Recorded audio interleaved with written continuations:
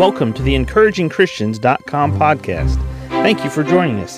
Get ready for today's encouraging truth from God's Word. 1 John 4:7 reads, Beloved, let us love one another, for love is of God, and everyone that loveth is born of God, and knoweth God. John 14:23, Jesus answered and said unto him, If a man love me, he will keep my words, and my Father will love him, and we will come unto him, and make our abode with him. 1 John 4:20, If a man say, I love God, and hateth his brother, he is a liar. For he that loveth not his brother whom he hath seen, how can he love God, whom he hath not seen? In these three passages of Scripture, the word love is the word that is what holds everything together. Each of these thoughts, they all deal with us loving other people around us. Loving is a positive element of life. We all need people who love us in our life every day. Other people need our love in their life every day. But notice how our love for one another is wrapped up in our love for God, in our love for Him and His Word. And a person that says, I love God, yet doesn't love his brother, doesn't love the people around him, doesn't positively love and invest loving attitudes and provide a loving atmosphere for people in his life, he doesn't really love God like he says he does. Some people say, well, I'm just so devoted to God. I'm so heavenly minded. I'm no earthly good. No, you can't be. There's no way for it to happen. Jesus was never so heavenly minded he was no earthly good. That is a farce to even believe that kind of thinking.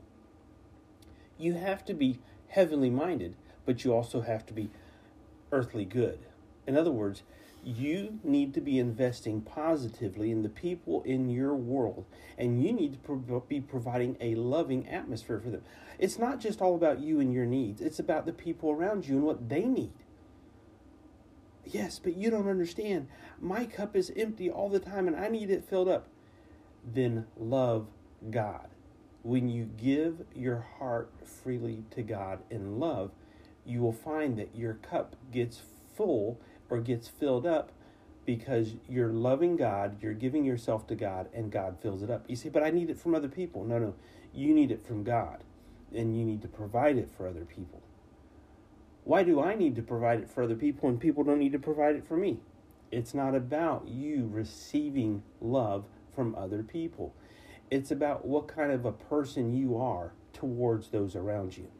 If you have a loving attitude and you provide a loving atmosphere for people around you, you will attract people into your life who will in turn love you back.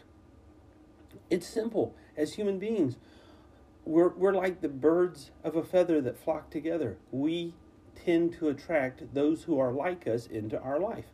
Beloved, let us love one another. That is, give your love to someone else. For love is of God, and everyone that loveth is born of God and knoweth God. So how well you know God, how well you walk with God, will be reflected in how well you love people around you. If you're a prickly pear, if you're a person that has the thorns, you say, well, I'm a rose, but I've got thorns, then get the thorns off of you. Start providing that loving atmosphere for people around you. Meet others' needs. Get with God, love God, give God your heart. Once you do that, then you can in turn give love to other people. Are you providing an atmosphere of love around you every day for the people you come into contact with? Thank you for joining us today for the EncouragingChristians.com podcast. Please explore our website for more encouraging truths from God's Word.